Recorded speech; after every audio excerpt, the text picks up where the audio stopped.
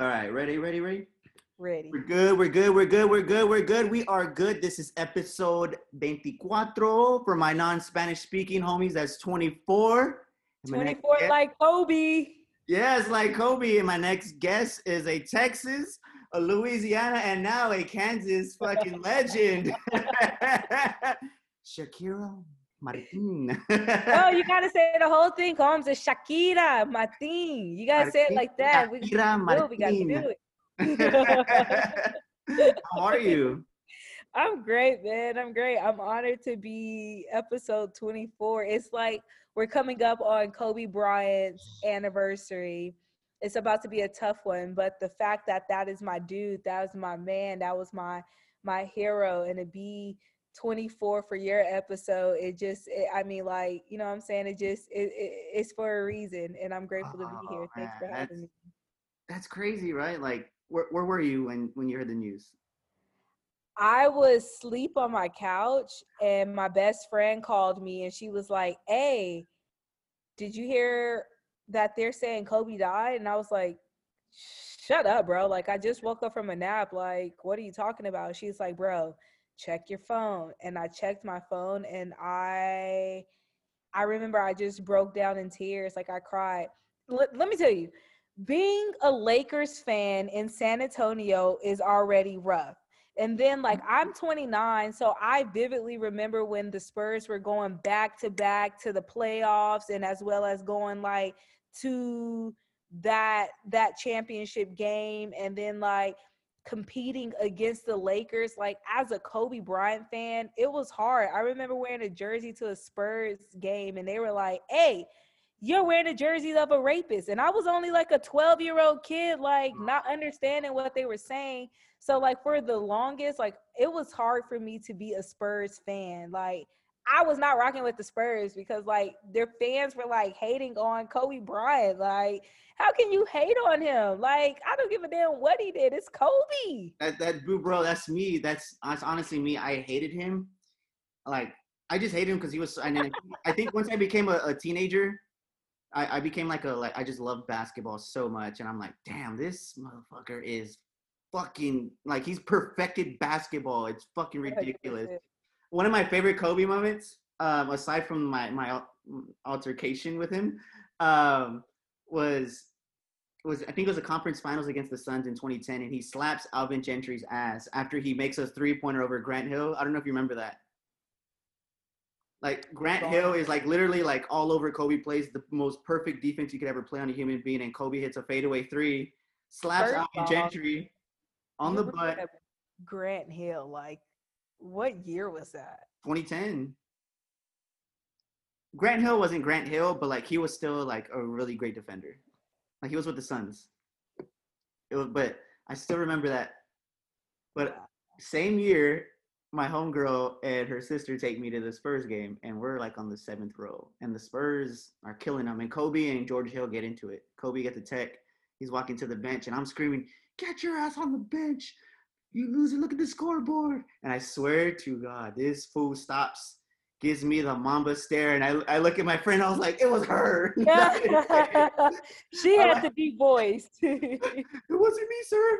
Bro, like this fool punked me out from 8 rows away. RIP, man. Like so many. Oh man. I'm grateful that I got to watch basketball and I got to grow up looking at a man like his stature.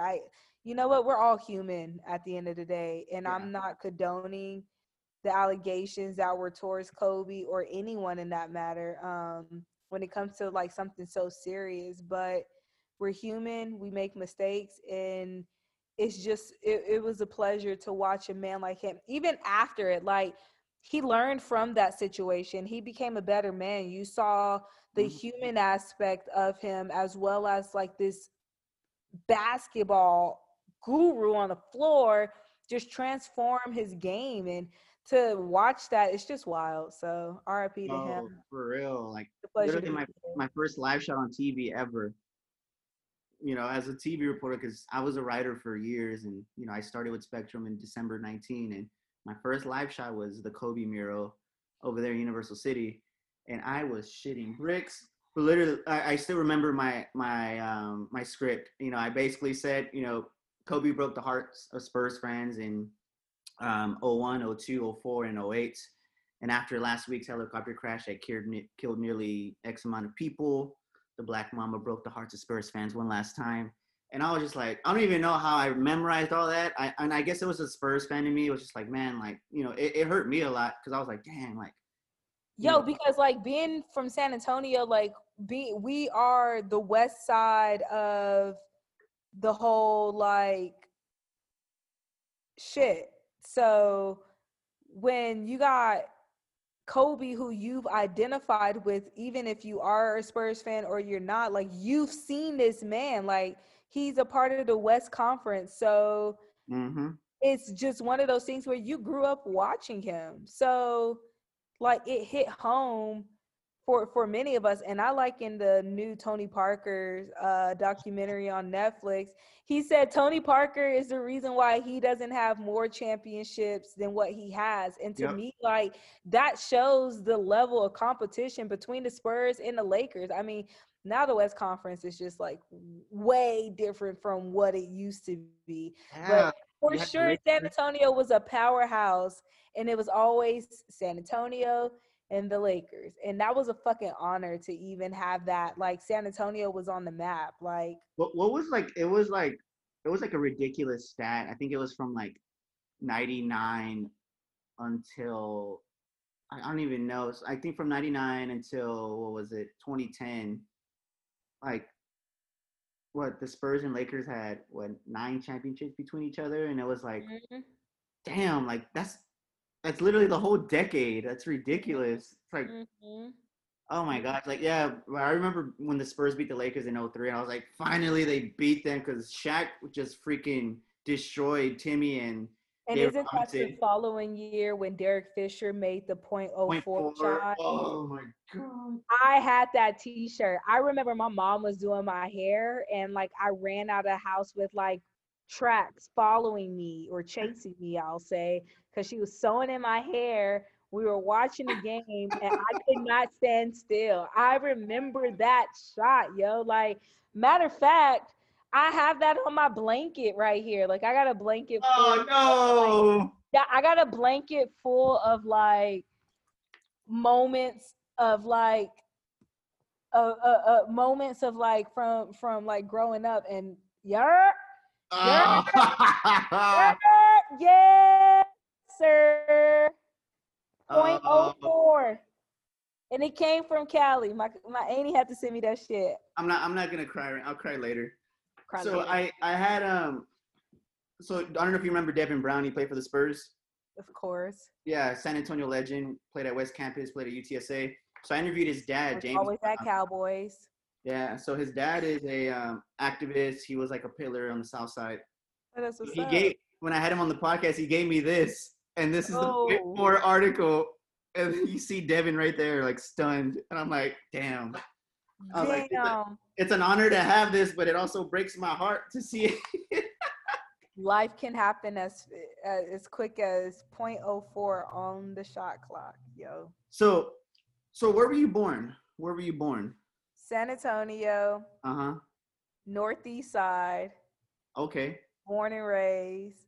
Family is from the east side though, so we were always commuting back and forth. I went to Camelot Elementary. I went to Windcrest Elementary when they did the zoning shit. Then I went to Ed White Middle School. That's where I got my stripes. Wait, what years? Goddamn, like I don't want to tell everybody. You just said you're 29, so everybody yeah. Okay, so I graduated from high school in 2010. So I was there from 2001 to 2004. So my dad was a janitor at Ed White for 35 years, and he retired. Who's your daddy? Jose Arredondo, the little Mexican guy with the mustache. Oh my gosh, the little short one. Yes, that's wild. Small world. That's my dad. Small world. Hey, that's what's up. Yeah, man. So he used to take me to Ed White whenever, like during spring break or whatever, and I would hoop in the Spurs basketball leagues that he used to have there. Mm-hmm. But also he'd be cleaning the school, and he'd just like, all right, just go to the gym, and I just hoop in the gym like literally the whole day. or Yeah, watch TV in the teachers' rooms. Like, that's wild. We probably knew each other back then or saw each oh other. my gosh, that's so funny. I was like, I didn't know you went to NY. That's so dope. I graduated from Roosevelt because life took So me. I was supposed to go to Roosevelt. All of my homies went to Roosevelt. Yeah. Probably friends. We probably have mutual friends. But no, my mom, she wanted me to separate from the group because I was wilding back then. So I went to School of Excellence for a year, Mm. where you get SWATs at. I don't know if they still do that, but I used to get SWATs, and then Was that uh, that's the one on Bassy, right? yeah. And then from there, I went to MacArthur, and that's where That's I right. I went. remember you told me you went to Mac. That's right. Yeah, I went to Mac. Dang. What was happening in Northeast around that time? All I remember is that Roosevelt played, and I think it was '09 or '08. They played against Johnny Manziel and they beat him. That was like Roosevelt's claim to fame at that time. Hey, Roosevelt was where it was at. I was trying to leave MacArthur so bad and make it to Roosevelt. I remember I told my principal, I ain't even supposed to be at this school. Like hoping that they was gonna like get mad and send me to where I was, and they was not having it. But I used to always come back to Roosevelt for sporting events, for the talent show. My best friends that I'm still best friend, like my elementary best friend and my middle school best friend, Janelle and Latrice, like we're still kicking it. They went to Roosevelt. If I keep in contact with one person from MacArthur, but everybody else is like from Roosevelt descendants. Like that's where my heart is. That's where my blood, sweat, and tears are. I didn't go to that school. I walked the gym halls, never the classroom halls, but you couldn't take me away from where my Yeah, people you're a Rough Rider by heart, like were. literally. Right by heart. You literally are. So what was it like going to Mac? Because I know Mac's, it's a lot of white people go there, and there's a lot of Mexicans too. Yeah, at the time, you know what? Like, I think one, I'll start off by saying San Antonio is like hella diverse. Like, everybody's always like, it's a lot of Mexicans there. And I'm like, yeah, people people don't understand. Check this. It may be a lot of Mexicans in San Antonio, but Mexicans have culture, cultura. Ooh, I And like. I appreciate being amongst Latinos because they truly help me really identify with culture in general. Like, I don't think we have that for Black people in San Antonio. Like, you have, like, you know what it's like to be Black, but like, there's not an identity there because Black, like, if you look at American history, we were once slaves, and then like segregation, and like we never had anything to identify with from the jump. But like, Yeah, Mexican Americans, like, they have something to identify with, and I appreciate at least learning about other people cultures. So that is what I am the most proud about when people are like, oh, where are you from? And I say San Antonio, and they back up with, there's a lot of Mexicans there. Well, I bet you I got some cultura and you don't. So like, that's a difference. I mean, like, I took Spanish since 6th grade all the way into senior year in college, and that was heavily influenced from being in San Antonio. I eat carne guisada con queso let's because, go.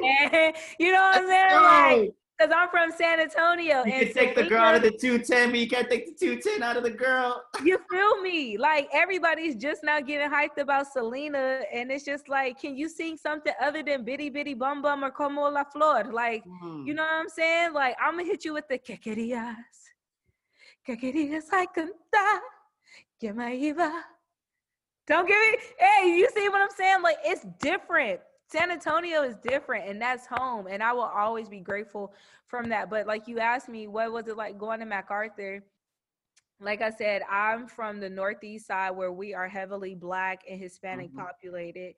So going to a predominantly white school like MacArthur gave me the opportunity to just learn how to function in a different world. And Yeah. that is something that I needed.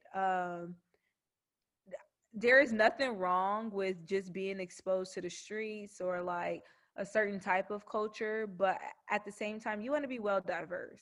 Yeah, you want to And be able to navigate in different areas. You want to be able to adjust in your surroundings, Yeah, or in your environment. And that's what MacArthur taught me. It wasn't always the best being like the loud black girl in the hall at a predominantly white school. That's never the best. They don't know how to deal with someone like you because they've never seen someone like you. And it's yeah, never fun when you are pointed out to be a minority when you know you're a minority. yeah.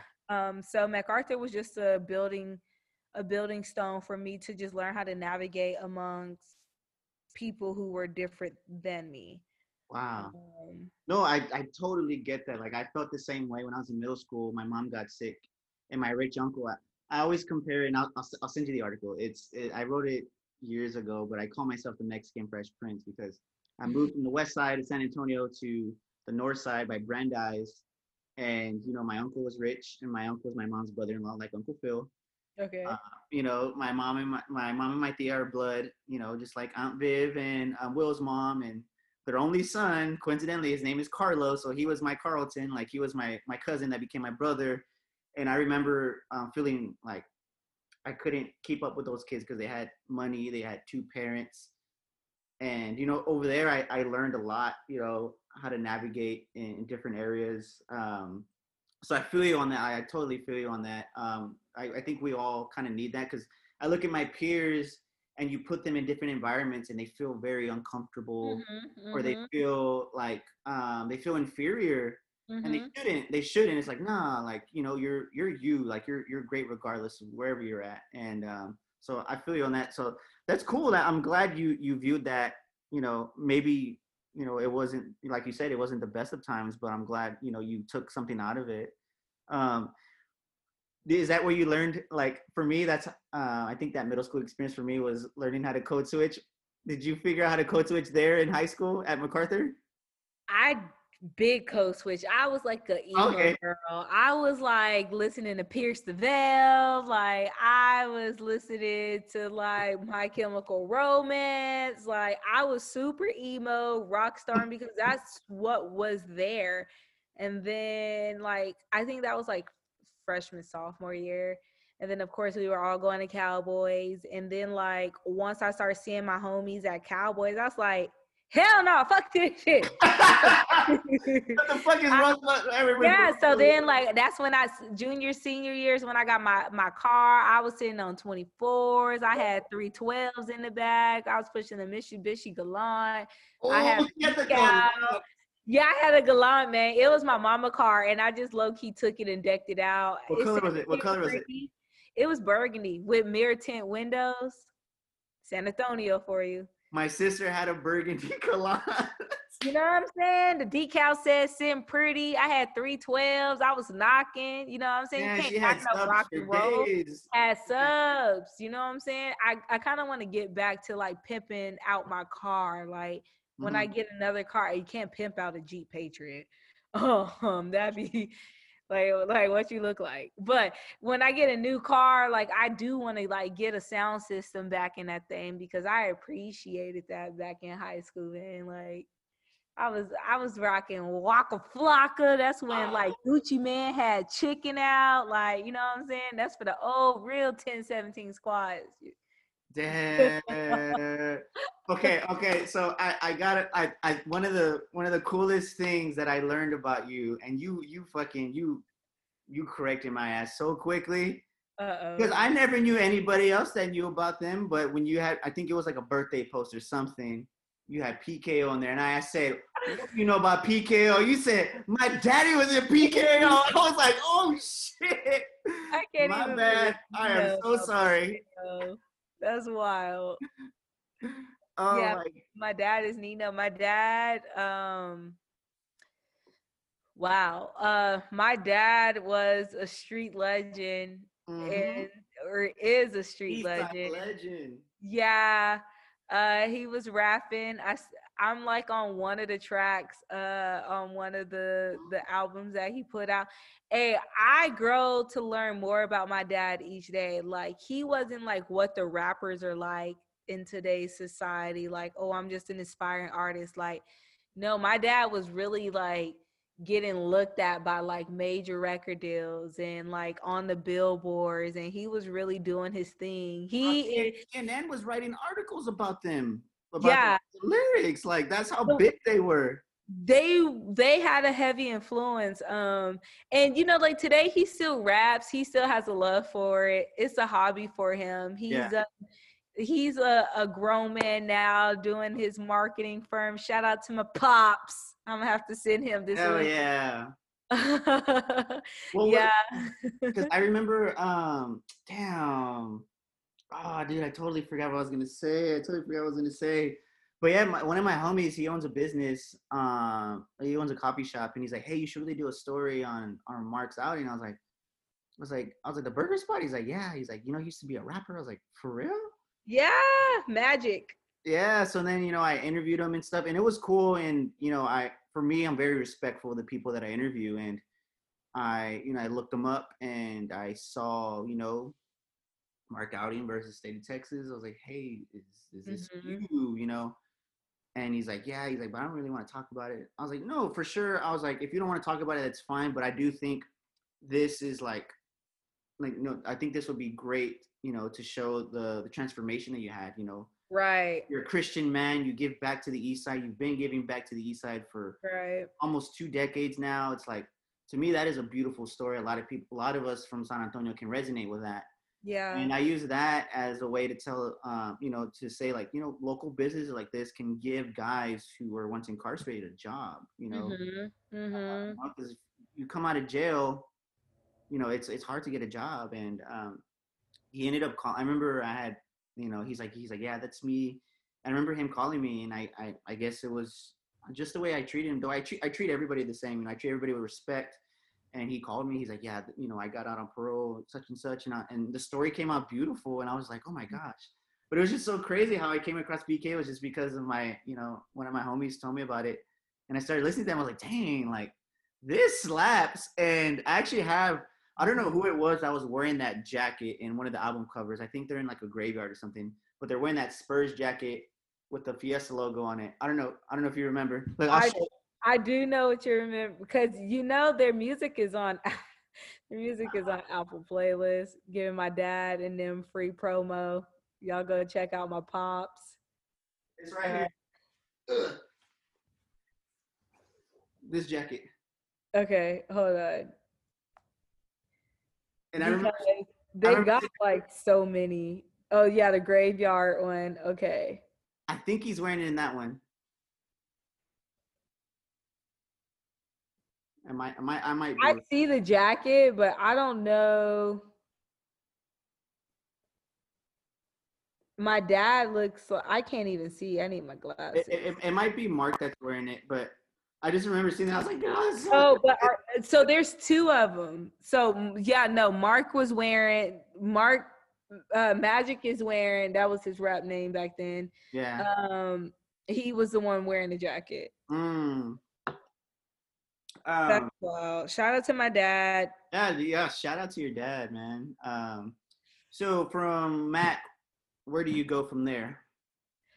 From Mac, I go to Sam Houston State. Ooh. And I grow up there, and that was a PWI. Got my bachelor's in mass communication. I interned and worked with Score More, which is the concert promotion company that brings you Mala Luna, Jambalaya. So is that how you meet Camille? Yes, that is how I met her. She's crazy. And she worked with San Antonio. I was in Houston because Sam Houston was a part of the Houston market. So I was in Houston, she was here. And then when we started doing the festivals is how I linked up with that beautiful soul. She's really cool. Shout out to her.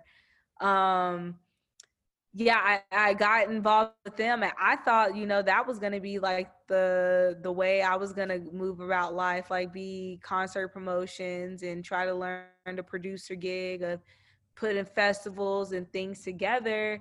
And then it just came down, like I've met all the like cool artists that you can name up, from like driving Gucci and Keisha Kaur from the stage to their whip for them to bounce, to meeting Migos and taking them to the stage, from meeting Future and telling him, hey, congrats on getting Sierra pregnant, because at that time, you know, she was coming out with Ride It and all of that. And I was like, hey, man, like, so congrats on that one.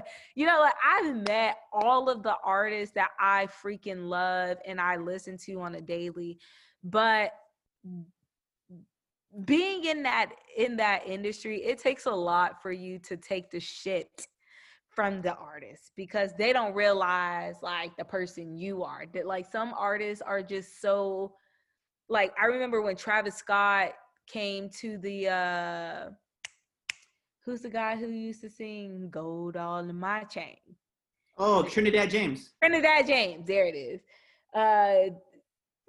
Freaking Travis Scott came to his stuff.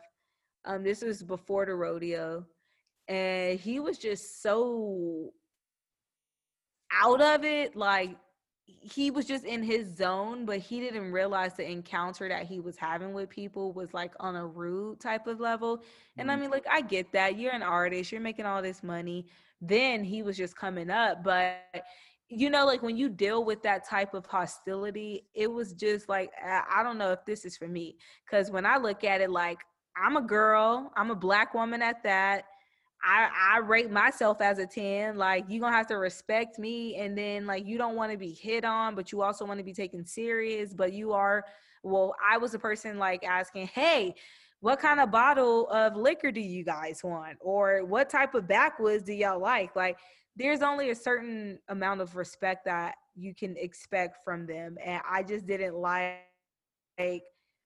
being treated the way I was, especially towards the end of my tenure. It was never with the company, was with the artist, and that's nothing that no one can handle. So I was just like, yeah, gonna take my college degree and do something with that. So then I graduated from Sam Houston. I was unemployed for 3 months in San Antonio. I got fired from all 3 jobs. Even on my day off, I was working at the call centers. That's hot in San Antonio. Shout out to all of those folks, those 9 to I 5. know, it was hella call center jobs in San Antonio. Hella call centers. And I was like, shit, all right, we're gonna do a call center. And I got fired 3 times. And I was just like, fuck this shit. My friend called me. She told me she was bartending at Prospect Park in Houston. She told me she made 150 on like a quick little Monday shift. And I was like, shit, if you making 150, what you making on the weekend? So I remember I packed my suitcase up and I moved in with her, and I went to Houston. So then I stayed in Houston for 2 years, and then I was making good money. And then it came down to it, and I was like, we got to do something with that degree, man. Like, you know what I'm saying? You went to school, like, you wanted to do that. Like, don't let the fast money get to you. So I applied to Texas Southern for my master's because I couldn't get into the industry because they all kept telling me, you need an internship.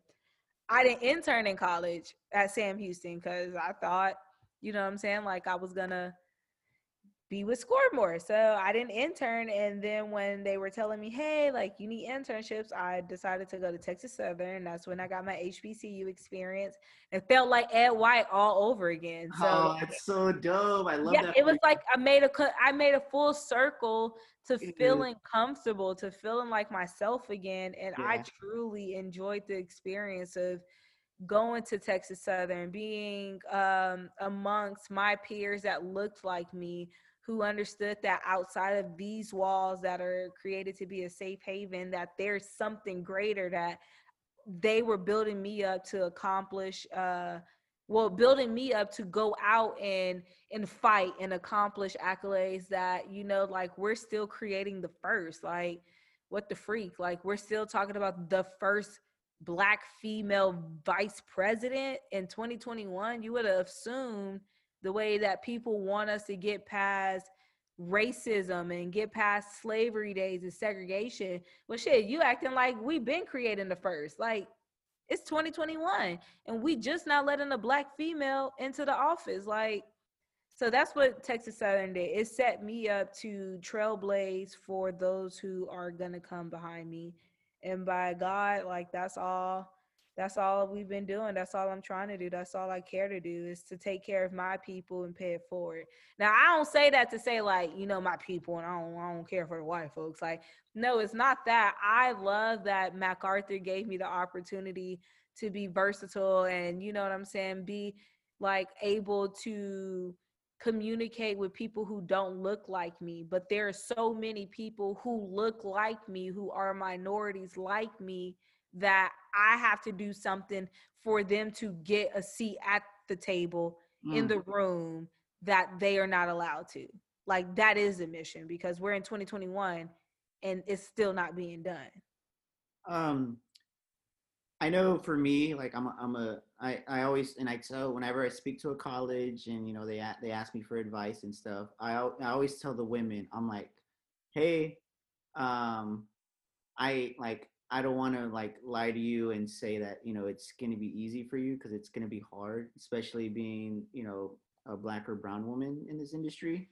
I was like, yeah, I'm a minority, but I'm a straight male, and I have Mm-hmm. so much freaking privilege as a straight male. Like, I like it. I'm just chilling. Yeah, I have to fight my battles, but it's not even like nearly as difficult as what y'all have to go through. And you mentioned it earlier. You're a black woman, and it's just like you know Kamala Harris is, it's beautiful to see that, but it's like, damn, we're in 2021 and that's barely happening. Mm-hmm. Mm-hmm. And it's cool that you say that. I think for me, like growing up, um, like my first experience, with black folks was going to Ed White with my dad, but also when Katrina hit, a lot of people who were affected, they came to my hood. Yeah. They were living in the housing projects, and literally my first, I have two best friends that I grew up with. It was Donovan and it was Montel Williams, and he used to always tell us, "My name's Montel Williams," like the talk show host, and all of us were like, "Who the fuck is Montel Williams?" Like we're all Mexican, we're like, "What the hell?" But dude, him and like all his friends, like his brother, his cousin, they're all from NOLA, and man, they put us on game about NOLA. And like literally, like aside from Houston, New Orleans is one of my favorite places ever. Really? And yeah, I love going to New Orleans. Because I love jazz music, I love Okay. food, um, I love gente. Gente that's not my gente, but um, you Yeah. know, but one of my favorite experiences ever, and I purposely chose it, was decided to go to NABJ in 2017 in New Orleans. I was there for 5 days, and I knew, all right, this is where we're actually gonna feel like a minority, because we're gonna be I was literally the only Mexican there, but it was so fucking cool because I was learning from so many people, and I think meeting Robin Roberts was really cool because I think you can relate to this. She was talking about how like the margin for error for her was very slim, and she had to be damn near perfect, because if she didn't, it would have affected, you know, younger generations like yourself and the generations after you. So I'm really glad that you understand that, because it's like, man, like you're not only like taking care of yourself, but you're creating a path for other women out there that want to be in this industry, and they need to. And I get tired when I hear people say there needs to be more black and brown women that need to become journalists, whatever. I was like, they are journalists, y'all just not hiring them, like Yeah. That literally. that is major. I think what I'm learning, the deeper I get into this entire the deeper I get into my career, is how representation matters. And that is something that I've told you, like, I appreciate watching your work and looking at what it is that you're doing, because like, no matter how much I love the Hispanic culture, there's just certain things that I can't do. And San Antonio is just rich with so many stories, so much culture, and also so many fights, so many battles, that it's good that like a man like yourself gets to work in that market and cover that, because those stories just need to be told. It needs to be told to make people who can relate feel proud, but it also needs to be told. So when a Black person watch, or a white person watch, or an Asian person watch, you are just being introduced to a different perspective that perhaps you did not think about. I think one big message, especially after the inauguration on Wednesday going forward, is make America better than where it is that you found it. And you do that by putting your comfortability aside and opening yourself up to a new perspective. So if I turn on the TV and I see one of these stories that you're presenting, it's just major because it's something that I never would have thought of. So now consuming the story that I'm seeing on TV, it makes me want to make America better than what I knew it of, because now I'm more knowledgeable about extra culture that I wasn't aware about. It ain't just about putting Black people on. It ain't just about putting whatever race you are or whatever gender you are on. It's about understanding the perspective of others and feeling like, what can you add to make it a playing field to where we're learning about everyone. We're being diverse. And that roots back to what I said earlier. People make fun of me because I say I'm from San Antonio, but San Antonio is why I'm so diverse. San Antonio is why I appreciate the many people that I come across, because in San Antonio, the Hispanic culture taught me culture. So then I'm like, well, damn, I want more. Oh, damn, you're Nigerian, you're Igbo. Like, what does that mean? Help me understand. Like, oh my gosh, like y'all have music, y'all have Afro beats. Teach me about that. Oh my gosh, you're Italian. Yo, I love The Godfather, but how much more can you teach me about the Italian culture than just like the stereotype that the movie Godfather has taught us? Like, that has really grewed on my heart because of being from the 210. So Wow. perspective and representation is very important, and I think like you do an awesome job by representing and telling the stories that need to be freaking told by someone who looks like them. Yeah, I appreciate that. Yeah, I just got assigned the for my bosses, and they told me like, if you can't do this, then nobody else can, and they said it as a compliment. But I got assigned the social justice beat because we never had beats before, so now all of us have beats, and they gave me that, and I was like, oh shit, it was inevitable. Like especially after last year, like last year really allowed me to display my abilities to tell those kind of stories. Yeah. When they sent me to Houston to cover the George Floyd funeral, and it was great. Like it was great in the sense that I'm glad other people were able to learn what I learned years ago about Yeah. covering these issues, because these issues are important. They're important 24/7. They're not important when it's a When it's trend. convenient. Yeah, when it's convenient. No, it's like they're important right now. Like right now, I've been doing a couple East Side stories, and I've been following up with a lot of people, and it's like these are the critical times to keep up with these stories, because they're gonna, a lot of these news stations and whatever, they're gonna let them fade away, and then they're gonna cover them when it's, like you said, it's convenient, and that's not right. It's not.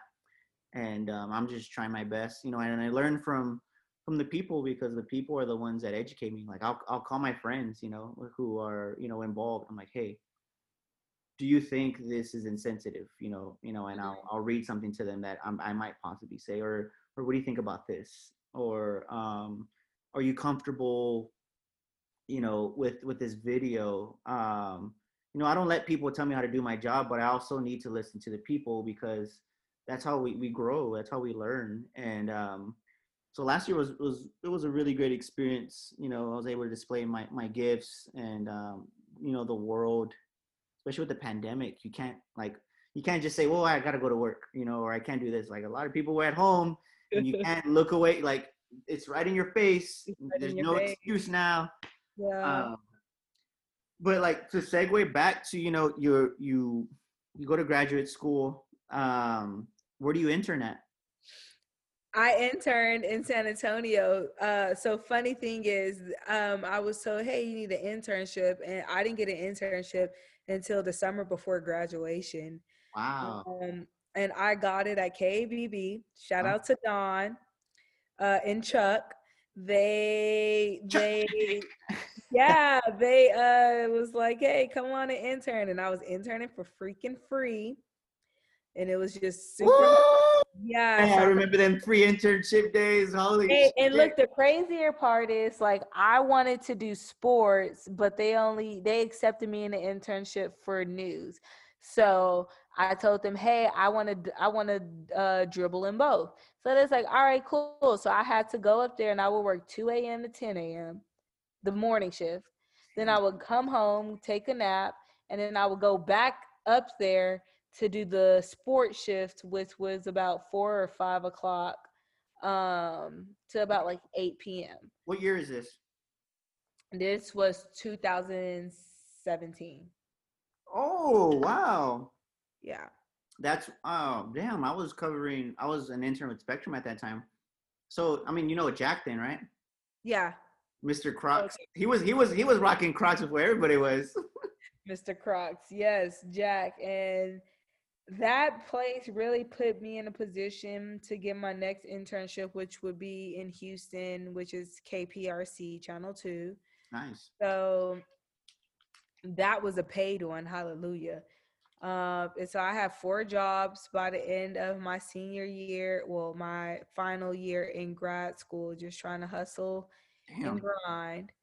And then I finally graduated. And then I moved back to San Antonio and I was unemployed for 7 months. And by the grace of God, Ubering was enough for me to take care of my car note, pay my pay like a couple of bills here and there, and I never had to get like a real actual job. And I was in San that was the first time I was back in San Antonio for as long as I was. Um What listen, year is this? 2018? yeah, Wow. yeah. Grinding, trying to like get into the business and like getting rejected left and right. And then finally Louisiana was like, hey, we like you. Come stay here. So I went to Louisiana. Um, for those out there, like, what advice do you have for people? Because I've gotten rejected so many times too. What advice do you have for people out there who expect a job? I always tell kids, that don't expect to get a job right off the bat. You're gonna get rejected, and like, what advice would you have for people out there who out of college? Honestly, that 7 months is when my faith grew the strongest. And I mean, like I've always been a strong Christian based foundation, but I truly grew then because I couldn't understand the rejections. Like I wanted it so bad. And then I do sports. Like that's already hard enough. Like getting into the industry is one thing, but having like a specific and then people telling you like you can't like just get your foot in the door and this and that. Like people will push their life story on their advice that they give to people. And it's just like just because you couldn't get in as a sports person doesn't mean that I can't. And I had to believe in myself and believe in the vision that God had put on my heart versus listening to people. So my advice would truly be to like get in tune with yourself and ask yourself, how bad do you want it? Like you crying every night because you got rejected. Like, okay, so are you going to get back up again? And are you going to keep applying? Are you going to keep filling out those applications? Are you going to find a way to get it what it is that you want? Or are you just going to sit here and cry? Mm, You need to be honest with yourself because to some it may not be worth it. To others, it is worth it. I didn't have a job for 7 months. Like goodness gracious, I had my master's degree and still finding the issue or finding a hard time yeah. with like getting the job. So I just really grinded as far as how bad do I want it, the applications, what I was doing, how I was strategically going about it, what to change up, being honest with myself.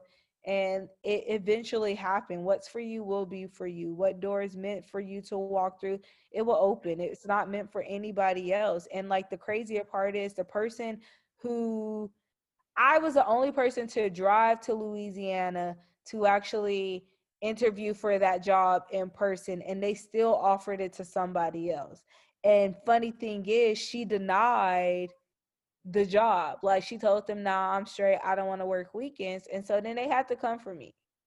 So that's what I said. What's for you will be for you. Like you could try, they could try to give it to somebody else, but if that job is meant for you, God will work it out, or whoever it is that you pray to will work it out and make it for your good. So that's what it was for me. My advice is just to ask yourself, how bad do you want it? And then when you know how bad you want it, put yourself in a position to get it. Yeah. Um, when was your first experience with understanding like, hey, I have to make sacrifices? Shit. She said shit. Yeah, when I had a job in college and I was trying to come home. Now, in the industry, I mean, the sacrifices really came from like working football season. Like I said, I do sports. Football season or the fall is really like a no go for me. There's a lot of things that's going on from like what is that? What is it? Labor Day in September? Yeah, Labor Day, and then like missing holidays. I don't get to be at home in San Antonio for Christmas usually. So it's like those are the little things that I'm continuously asking myself, is it worth it? And I mean, there is a bigger picture. I do want to end up as a sideline reporter after Pam Oliver respectfully um, retires. And Hell yeah, I yeah, love she it. got to retire. I will not disrespect the queen. That is my mother. She is a fucking legend. She's a Like, oh legend, and my, people disrespect her for her hair and her looks, and it's just like y'all so caught up in to the aesthetics instead of hearing what this woman is saying. She's so respected by the players in her field. She cuts throat with her questions. She's asking questions that like people are scared to ask, and that just speaks volumes. And with that being said, like when she retires, respectfully, is when I want to pursue the sideline gig. But until then, you oh, know, like I'm just growing and trying to figure out things. I would love to come home to San Antonio, but like I don't want to cover the Spurs nor the Cowboys. Like there's the I hate and I'm envious of people who have better opportunities in their markets because like as a sports journalist like there's not really, I mean, don't get me wrong, San Antonio has sports, every market has sports, but I love covering a top collegiate school. I love covering a professional football team that's in my backyard. Those are my preferences. So yeah, like UTSA. They're but UTSA has power folks that come out of there and they get drafted and they go to do so. Like to cover those athletes will be cool, but I oh yeah, mean that's not, it's not a SEC. Like UTSA is not the SEC, so you know what I'm saying? Like it's just Conference USA, SEC. It's like yes. that's a no brainer. Literally no brainer. Like that's so cool. Like so when you arrive in Louisiana, you're covering high school football. I'm assuming, right? Yeah. I covered Uh, everything. so what's the football culture like over there? Because I know in over here in Texas, everything. So it's equivalent to Texas, but it's just not as talented as Texas. I'll say that. Like Texas is on the is like top two and not two. Louisiana is Hey, like top two and it is two. mm. And it's crazy though. Like I like how like Louisiana, Alabama, like they fucking take everybody from Texas, like high school kids from Texas over there. Yeah. It's just like people are like, well, UT's not good, so Texas is not good. I was like, yeah, but they don't get the best kids from Texas. Like the best kids from Texas go elsewhere. Like they did. And I try to tell people like no one in Texas, well, San Antonio wise, as far as recruiting goes, like people don't go to Texas. People don't care to go to, I mean, you get offers from Texas, Texas A&M. Growing up when I was in high school, like Baylor was a predominantly like top tier school, but like ever since what took place with them, like they have really been low and no one really goes there.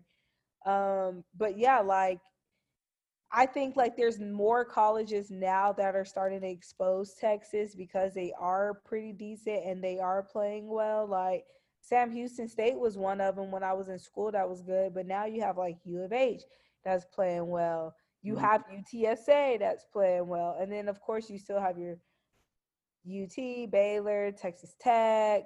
Oh yeah, Tech. Yeah. SMU, Rice, which I mean, like, I don't know how many people really want to go there, but if you go there, like, hey, more power to you. It's different schools that are just like really coming up and being these top tier schools. But I mean, like, shit, if you're not going to LSU in Louisiana, like, I mean, Tulane, cool, but it's like, really? Yeah. Um, what was what is one of the most important things you learned early on over there? You know, just working for that TV station.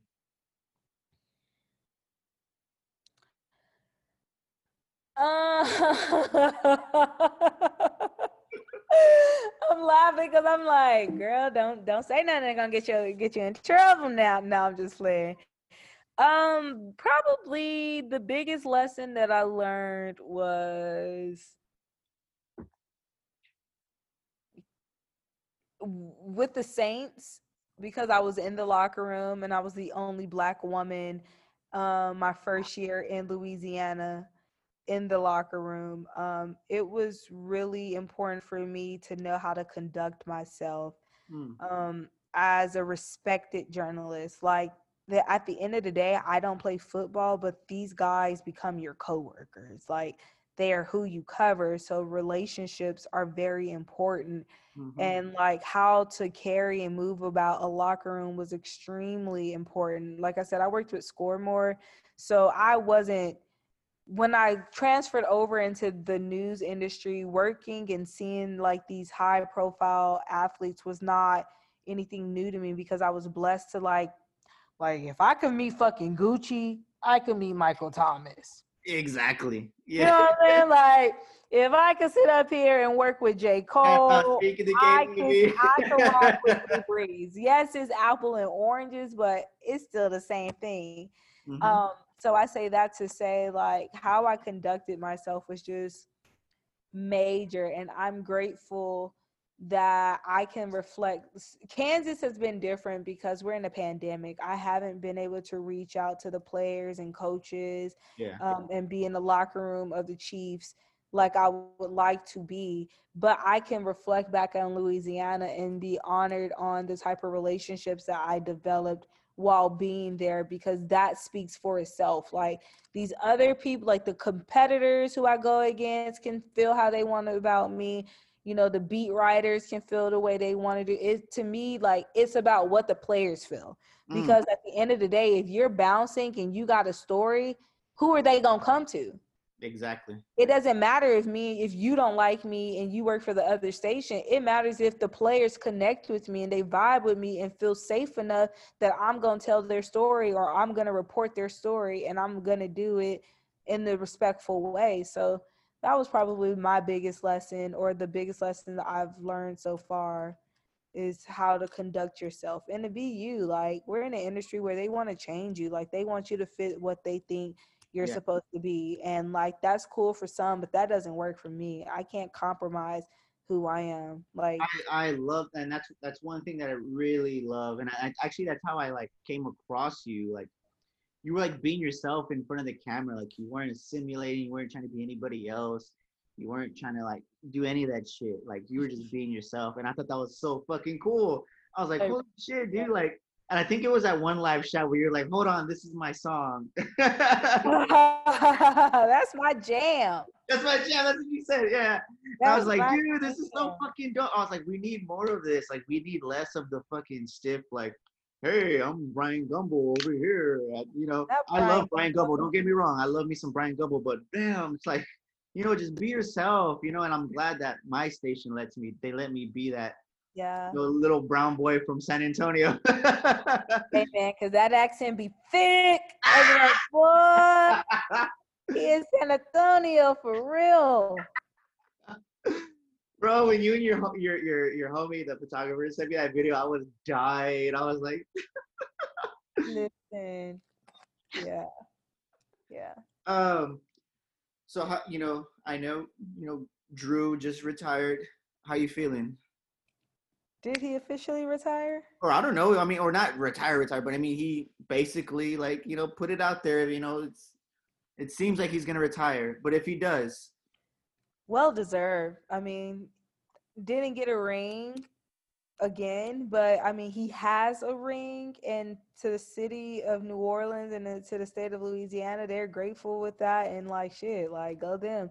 He's a future Hall of Famer. It was a pleasure to cover a GOAT. And at the end of the day, he's from Texas. So, you know what I'm saying? Like, everything from Texas is always gold. And, you Yep. know, if you're not from Texas, they usually hate on you. And I can understand. I would hate on the great state of Texas too. Like, we're cultured at the end of the day. Like, no matter where you're from, if you're from San Antonio, Texas, Dallas, Austin, Rio Grande, like, you know what I'm saying? Like, it's just so much damn flavor that comes out of Texas because of where it is. So shout out to Drew Brees, you know what I'm saying?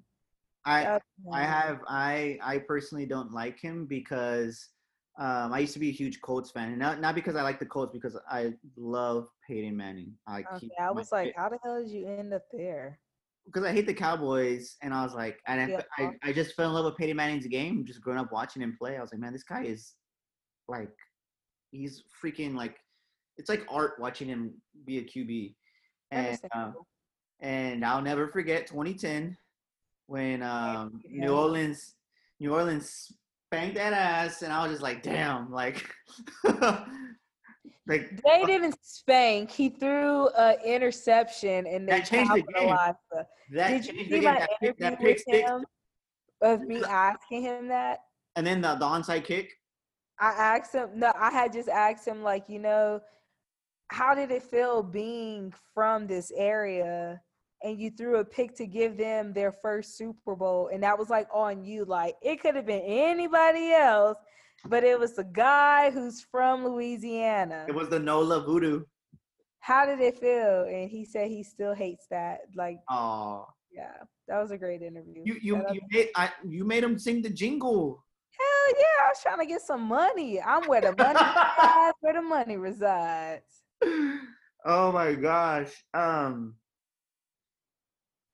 does it feel, like, you're like, I don't know what it's like, I live alone, but like I'm still in my city. How does it feel just to be on your own in another state?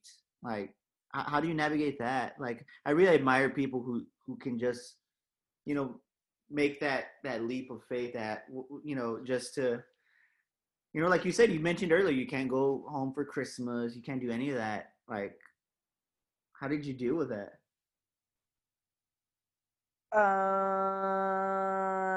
It's been difficult. It's not easy. I'm not gonna lie and be like, oh yeah, like no, the shit's tough.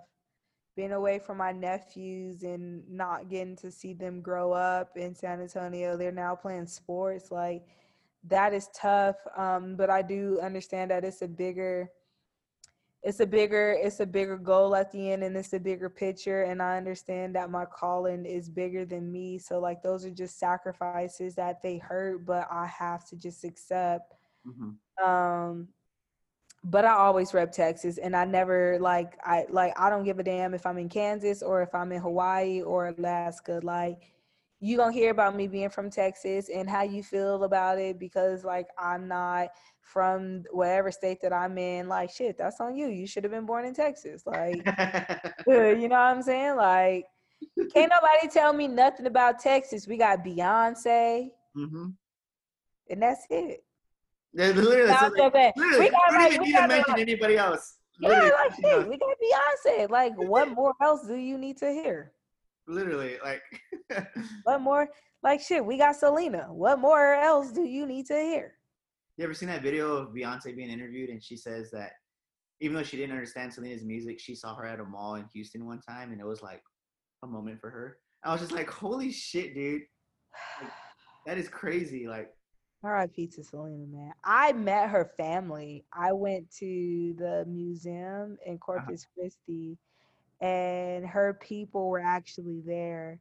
And that her dad gave us a like private tour of everything and like showed us how they do things around there. oh And wow, Suzanne was there, and that was like dope. I got them to sign my Los Dino shirt. It dude, was dope. that's so dope. It was dope. I appreciated I appreciate that family. So, Kansas City, that like You go over there. Was that like a no-brainer? Like, all right, it's time to, I've grown here in Louisiana.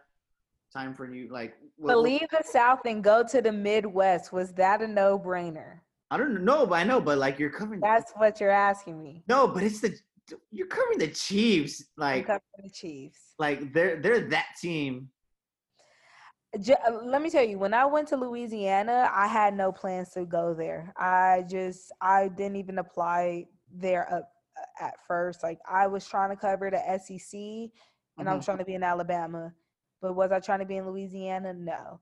And it's the same for here. Like I was applying for jobs everywhere. Was I trying to be out here in the Midwest? No.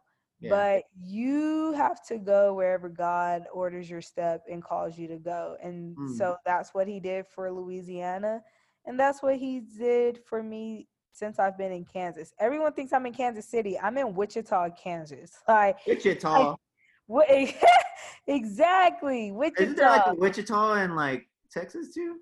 Yeah, Wichita Falls. Wichita Falls, that's what. But it's not the same. Yeah, it's two completely different things. But yeah, like I'm 2.5, 3 hours away from KC, and it's all the same shit. For a Like Texan. I've been to KC, and it's like it's all the same shit. Like Yeah. no shade to them, but it ain't Texas. You feel me? I bet for them, like 2.5, 3 hours is a long drive. For us, it's like, oh shit. It's like up the street. Like now, have you ever drove to El Paso? Like, have you ever did an 8-hour trip like to El Paso? Like, so I might make that trip. So there's a guy. He's a legend. He's won a state championship with Lanier in 1943 and 45. He's still alive. He is healthy, and he's gonna talk to me about the racism that he endured. Back in the day. Dope. The dude's been on, he's featured on ESPN, NBC. Like this dude's a legend, and I have his cell phone number.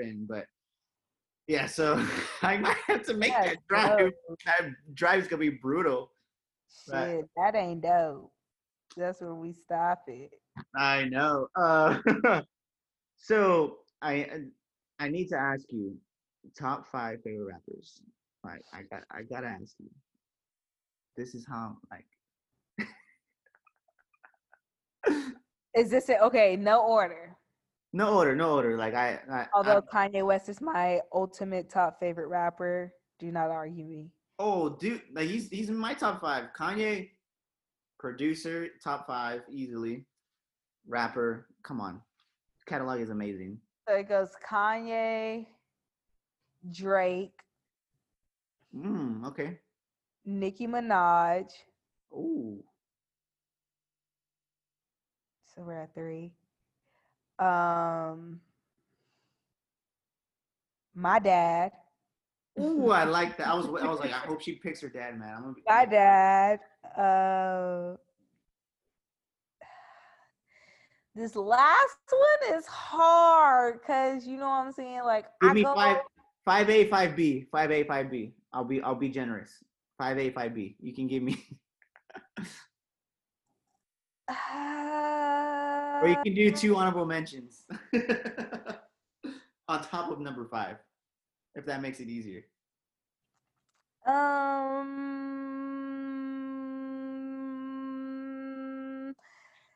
Old Lil Wayne would be the honorable mention. Ooh. Because he's not the same, but I'm gonna put over him Dom Kennedy. Ooh. I was a big Dom Kennedy. Oh man, that Dom 2012.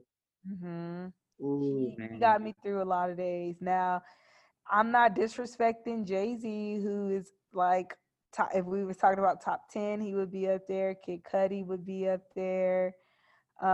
Future. No Kid up. I'm Shaq Hendricks. Meek Mill is always on the playlist. Young Thug is on the playlist. I love me some Young Thug, man. I got on the Young Thug wave super late. I feel so guilty. I became a fan of his because I heard Super Slimy. And Oh no! So you didn't experience him with Rich Gang? no, I didn't. Oh, you need to go and hear that album. No, I've That heard all album. his old stuff because of Super Slimy. I was like, Oh, man, you went back. I missed out on an era. Like, You what? did. What was wrong with me? Rich Uh, Gang was cheated. oh my gosh.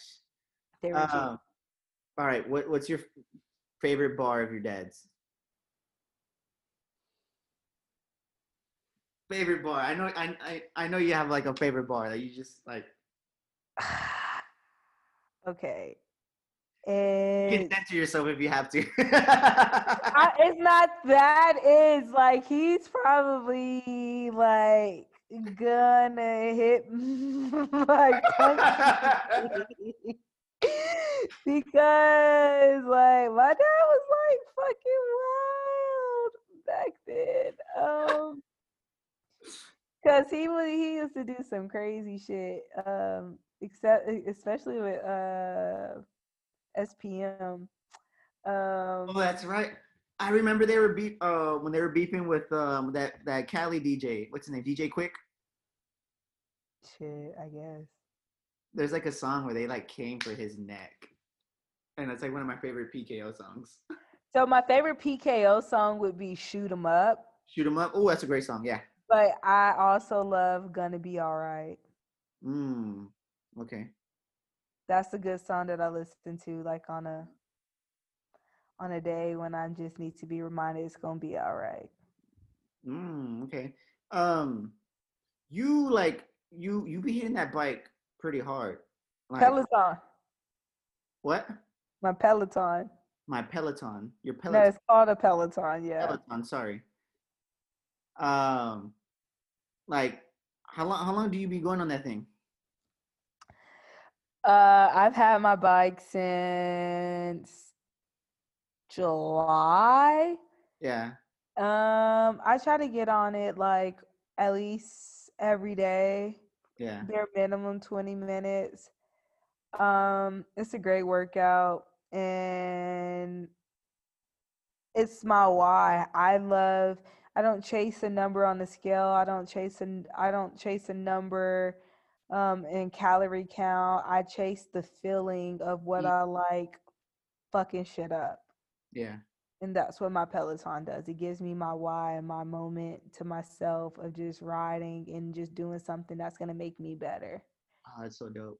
So Yeah, I just bought a fixie and I just ride it everywhere. Like I ride it, like I park it at the station. I park my car at the station. I just ride to the east side, I ride to the south side, west side. And I'm just like, just ride around until like I'm like, wow, I saw enough scenery today. Let me just go back to it. I saw enough scenery today. Yeah, because it's like I feel like this is my new way to get a story. It's like just riding through neighborhoods, and I got a couple stories by riding on my bike. So See?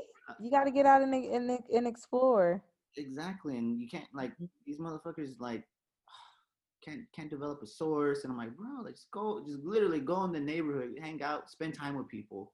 Like, don't expect a story. Just hang out with people, literally, and they'll remember that. They'll have a story to tell you. A story will find you without you searching for it, and those are the Yeah. best stories that you can find. Honestly, like literally. So how do you keep yourself entertained in this pandemic? Well, I was binge watching Grey's Anatomy, and I have officially ended because I'm done. I'm caught up. 17 seasons. What the hell? How did you do that? It was a lot of Netflix asking me, "Am I still watching?" Some days. Um, Honestly, like during the pandemic, I've done things like binge watching. I've upgraded with my books. I've been reading a shit ton of books. Growing my library, but also it's just been about like self-love, self-care. The Mm, pandemic was so necessary for me. yeah. And I'm praying for those who have lost people within this pandemic because it's been shitty and it's been super shitty on people of color specifically, Yeah. which is unfortunate. So like it's just been an eye opener for me to like, figure out truths about myself and to revisit me. Like I'm already by myself in a different state. This allowed me to have even more of a reason to dig deeper. Mm. So yeah, that's how I've kept myself entertained by like, doing some self-love, some self meditation, motivation, watching and growing and really being in tune with a lot of shit. I've really picked up on like reading more about Malcolm X than what I've already read. And I've been reading Huey P. Newton, For the People, and I'm Mm. reading the James Baldwin book right now. It's really been about me growing into the Black culture and expanding the knowledge that I've had. Have you read this one? No, what is that? So I bought it. So I'm a part of the Hispanic Journalism Committee. We give away scholarships, and one of my favorite writers from San Antonio, he's a black writer. His name's Kerry Clack, fucking legend. You should look him up. He's literally one of the best writers ever. Okay. And he used to own this book because it says his name in there, and like he has all these notes in it. But um, You need to tell people what book it is because they're not going to see. oh yeah, it's true, it's true. So the book is called The Price of the Ticket, collected nonfictions from 1948 to 1985 by Mr. James Baldwin, he's one of my favorite people ever in history. Like I love James Baldwin. The dude was just fucking wise beyond his years. Yeah, he was. Like literally, and like I can listen to his YouTube interviews over and over. I've seen his film, which was voiced by Samuel Jackson, and I didn't know until the end of the. Negro on Netflix. I saw it. I saw it in theaters at the Bijou. I remember, like, I was like, I need to watch this. I need to watch this. And I went. That's back when I was like watching movies by myself in the theaters, which was not as bad as I thought it was. It's fucking dope. It's not bad. I do it's, that and I go and drink at the bar by myself. That's not bad, people. You should be able to entertain and enjoy your own company without being influenced from someone else. and I save a lot more money too. Okay. um, yeah. So, what's the book called by James Baldwin that you're reading again? The Fire Next, or yeah, the Fire Next. That doesn't sound right. It's all right. We'll figure it out and we'll edit it in. No, wait. She said no way. That doesn't sound right. Wait, James Baldwin, the Fire Next Time. I was just missing a word. The Fire Next Time.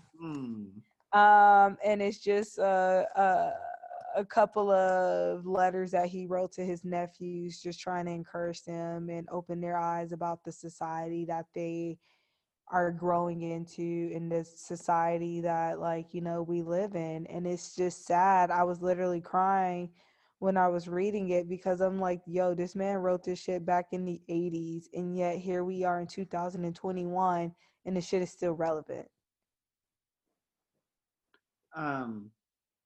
That's crazy, right? Like you like a lot of like even a lot of what Malcolm said is like it's still relevant. You know, Mm-hmm. like it, and it sucks. It's like what the hell? Like he's been gone for so long, and it's just nuts. It baffles me, and like I feel like a lot of people they like to say the system's flawed, it's broken. I'm like, no, the system is working because it's it doesn't want us to be in these spaces. It doesn't want us, like San Antonio. I love San Antonio to death. I love this city, but the fact that we have 16 school districts is a fucking problem. The fact Wild. that's wild. 16 school districts. We have housing projects that were built in the 40s that still look the same. They have mold, they have rodents, mildew, all this stuff that plays a role in people's health. Kids are developing asthma and all these other, illnesses, not because they're born sick, it's because their living conditions.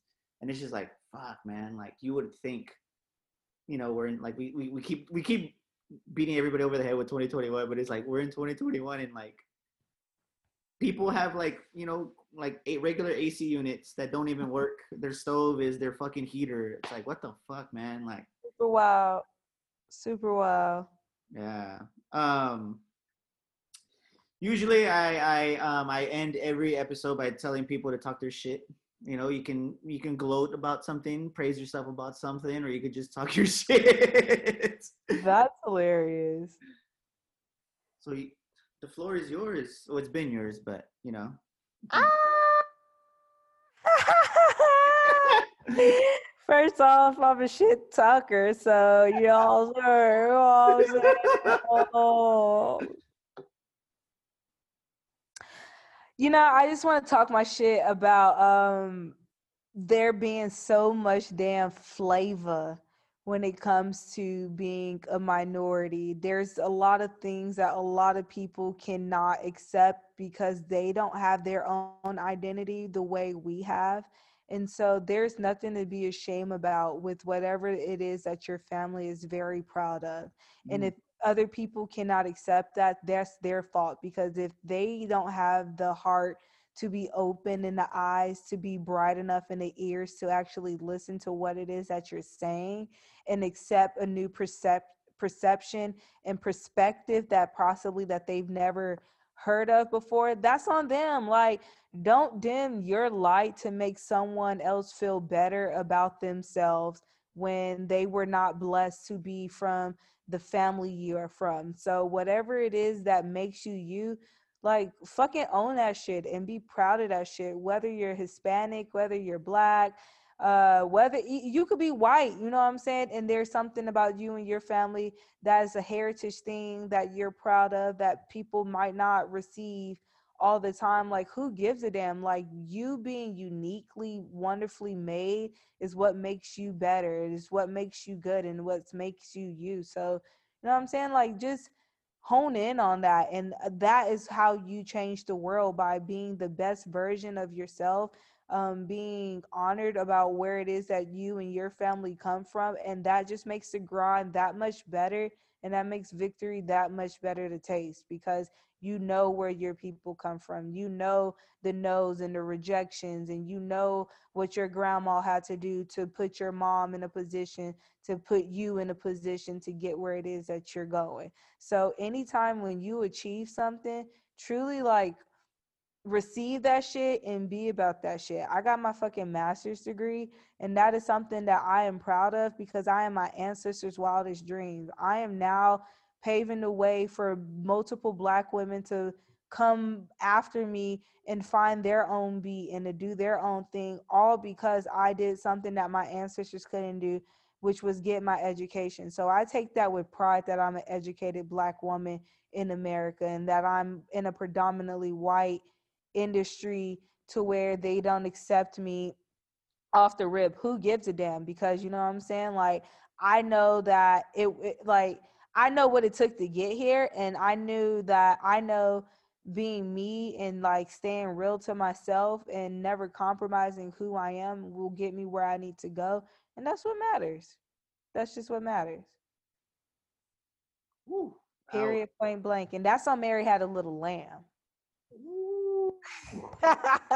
That's probably like one of the best. No, that's probably no. That's not probably. It is the best talk your shit because people usually like say something brief, but you, ooh, You know, I yeah, just want people to feel encouraged. You know what I'm saying? Like, I just think that, like, as people of color, we're always put down. We're always told to be humble and modest, and we are humble and modest. But at the same time, we deserve to be here. We deserve to make and create a table of our own if we're not invited to sit at a fucking table that the others are at. Like, make your own fucking table, and we can do this. Like, there's power in numbers, and I think that we forget that. But if you realize that you can, like, link arms with the person next to you who relates to you, maybe like, I'm black, you're Hispanic, but we still relate in some type of way to where there's powers with us coming together. But first you have to know who you are. First you have to identify with who you are. And that's what I liked about, like, this past summer. I liked and I loved watching Hispanics join hands with the Black Americans, because no, I'm not Hispanic, and no, I'm not trying to culture appropriate who you guys are, but because you know where you come from and your people and who your people are in the same way I do of mine, that's what makes us even more stronger, more powerful, because we have an identity. Like, where it's crazy what we can do when we come together and come together because we can relate on being different versus trying to be the same. Mm. That's why we have so much damn flavor. Ooh, I love it. Where can the people find you? You can find you can find me on all social media platforms as She Reports. Man, like you got that handle quick. I was like, man, like for me, I remember like early on I was like use like underscores and stuff, but then I figure out, oh, you'll be sports guy Jose, and I don't even cover sports like that anymore. But I don't care. I'm just that's how people know me. As long as they know you, Yes. that's what matters. Well, I appreciate you chopping it up with me. I know Thank you got you to for work having tomorrow. me. Yeah. Thank you all for listening. This is episode 24, the Kobe 24, episode. R.I.P. Kobe Bean Bryant. Hey! And I always end it by saying to everybody, stay brown. Hey Brown, that's fucking hilarious. That's fucking hilarious. Stay Literally, brown, my people. coach told me that after basketball practice, he had dropped me off at home one time, and he was like, "Hey, stay brown," and he never remembered telling me that. So I was like, "It's my catchphrase now." So Stay now, brown and stay proud. yeah, exactly.